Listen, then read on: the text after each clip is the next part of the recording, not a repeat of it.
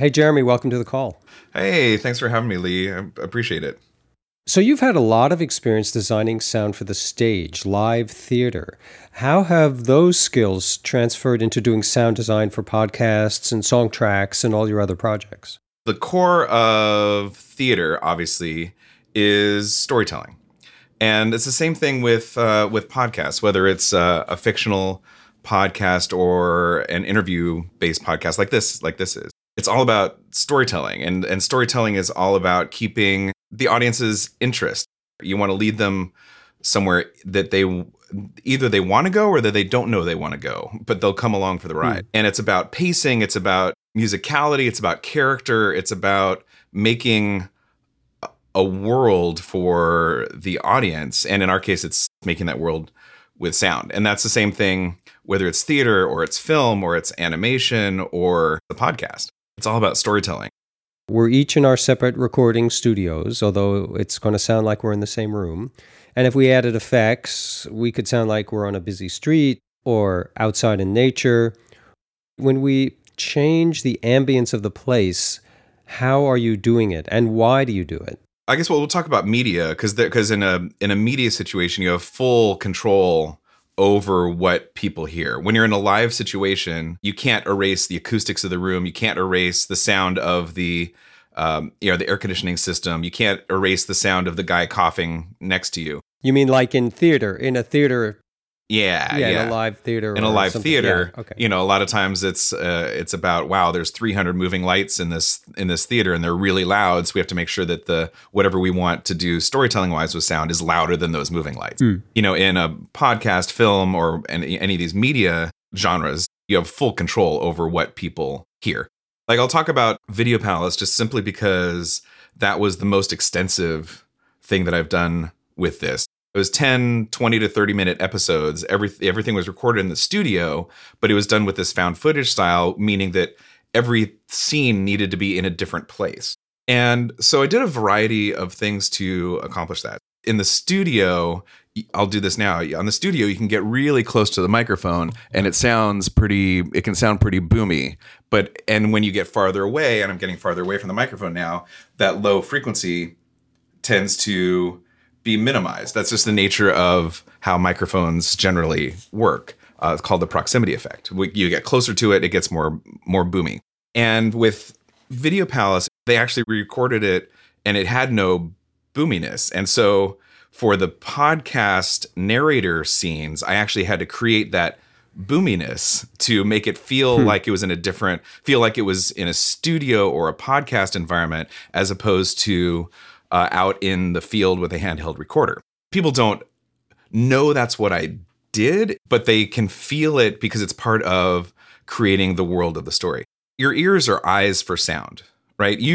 If you look at a picture of a gymnasium and you look at a picture of a bedroom, your brain knows the gymnasium's going to sound different than the bedroom. That's because of the acoustics of the space. It's because of how sound bounces around in there, the reverb quality basically of the space. And so on the podcast, even though we were recorded in the studio, I wanted to create that sort of vision through hearing, if you will. And so each space, I would create a custom reverb sound for that room. I'm coming back to this idea of creating the world of the story. And there are so many choices. Yeah. There seems to be quite a lot of decision making and quite a lot of conversation that has to go on with the director or the creator and you to create the world of the story in sound. Yeah. Yeah. There's a lot of back of the brain thought that happens with these projects. Like you read the script and you think about things, you take your notes, you do all this stuff. And then like while you're sleeping, the back of your brain, the sort of monkey brain is kind of thinking about stuff. I mean, I think that's what all artists do is you kind of, the daydream is a huge part of designing something. When you're not actively thinking about it is sometimes when you do your most creative work. You can't rely on inspiration. You can't rely on the muse sitting on your shoulder, but it sure helps when it happens. Sometimes you just got to get down to work and get the work done. Right. But so a lot of it is having time to ingest the story into your mind's ear and trying to hear the story, trying to hear the pacing, trying to hear the thing that it is before you sit down in front of your computer. Because your computer is a tool. The computer is where we do all the sound design. It's where we do the editing. It's where we create all these spaces. But it's just a tool. It just does what you tell it to do.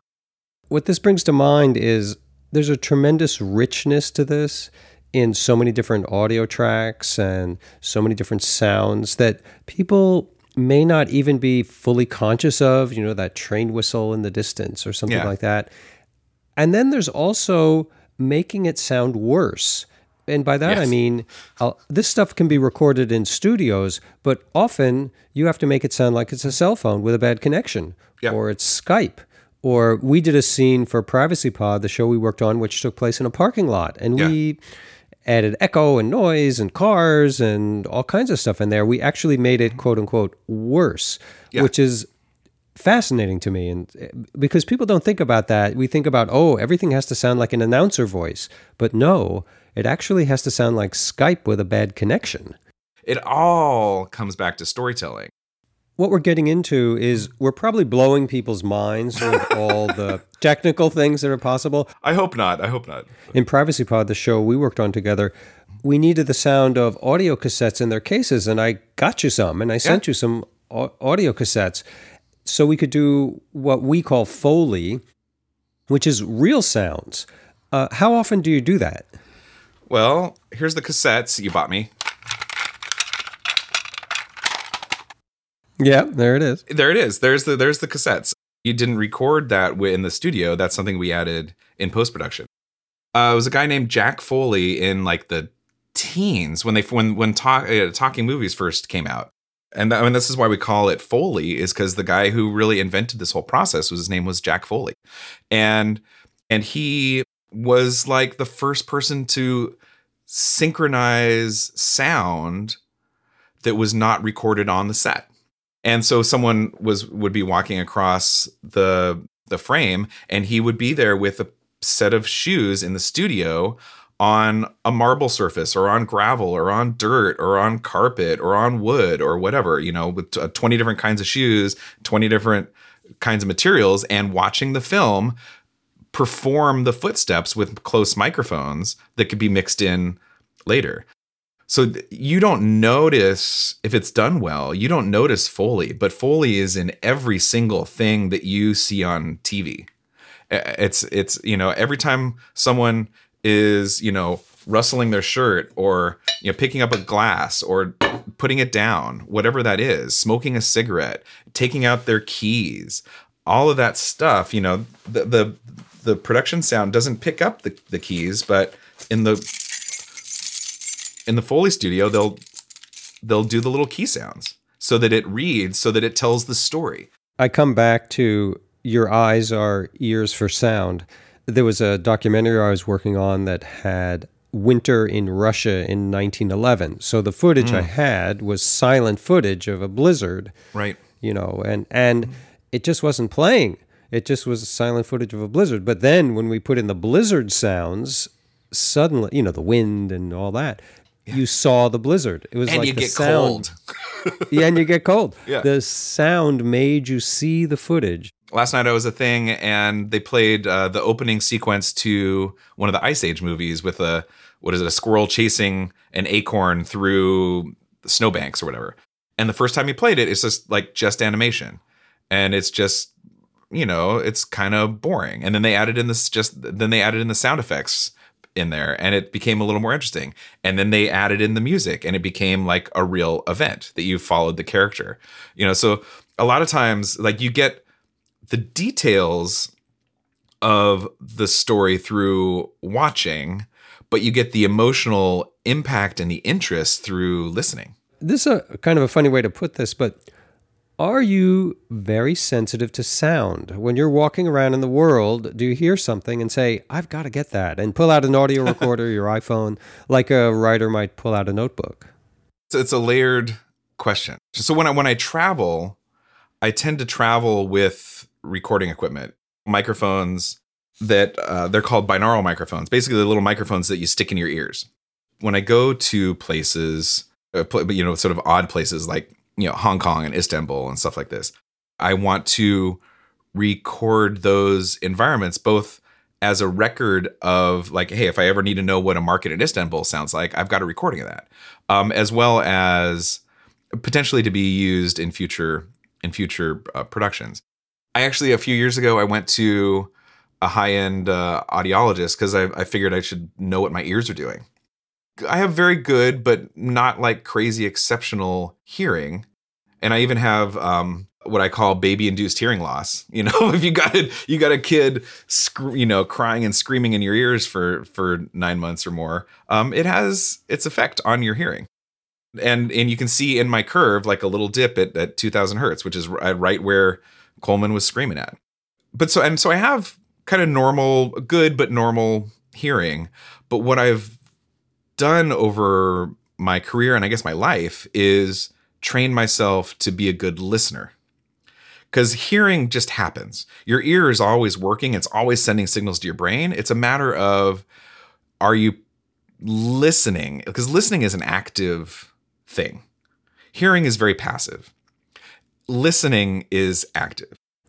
What do you think has been your best work of the past few years? Right. Well, I mean, I've already talked quite a lot about Video Palace, but I feel like I've already talked about that a lot. The other project I did about a year ago, an off-Broadway musical called 1,000 Nights and One Day. It was produced by Prospect Theater Company. Marissa Mickelson wrote the music and Jason Grote wrote the book. And we had like the music director was Kurt Crowley. He's the most nights you'll find him conducting the Hamilton Orchestra on Broadway, but he like took 2 months out of Hamilton to work on this thing.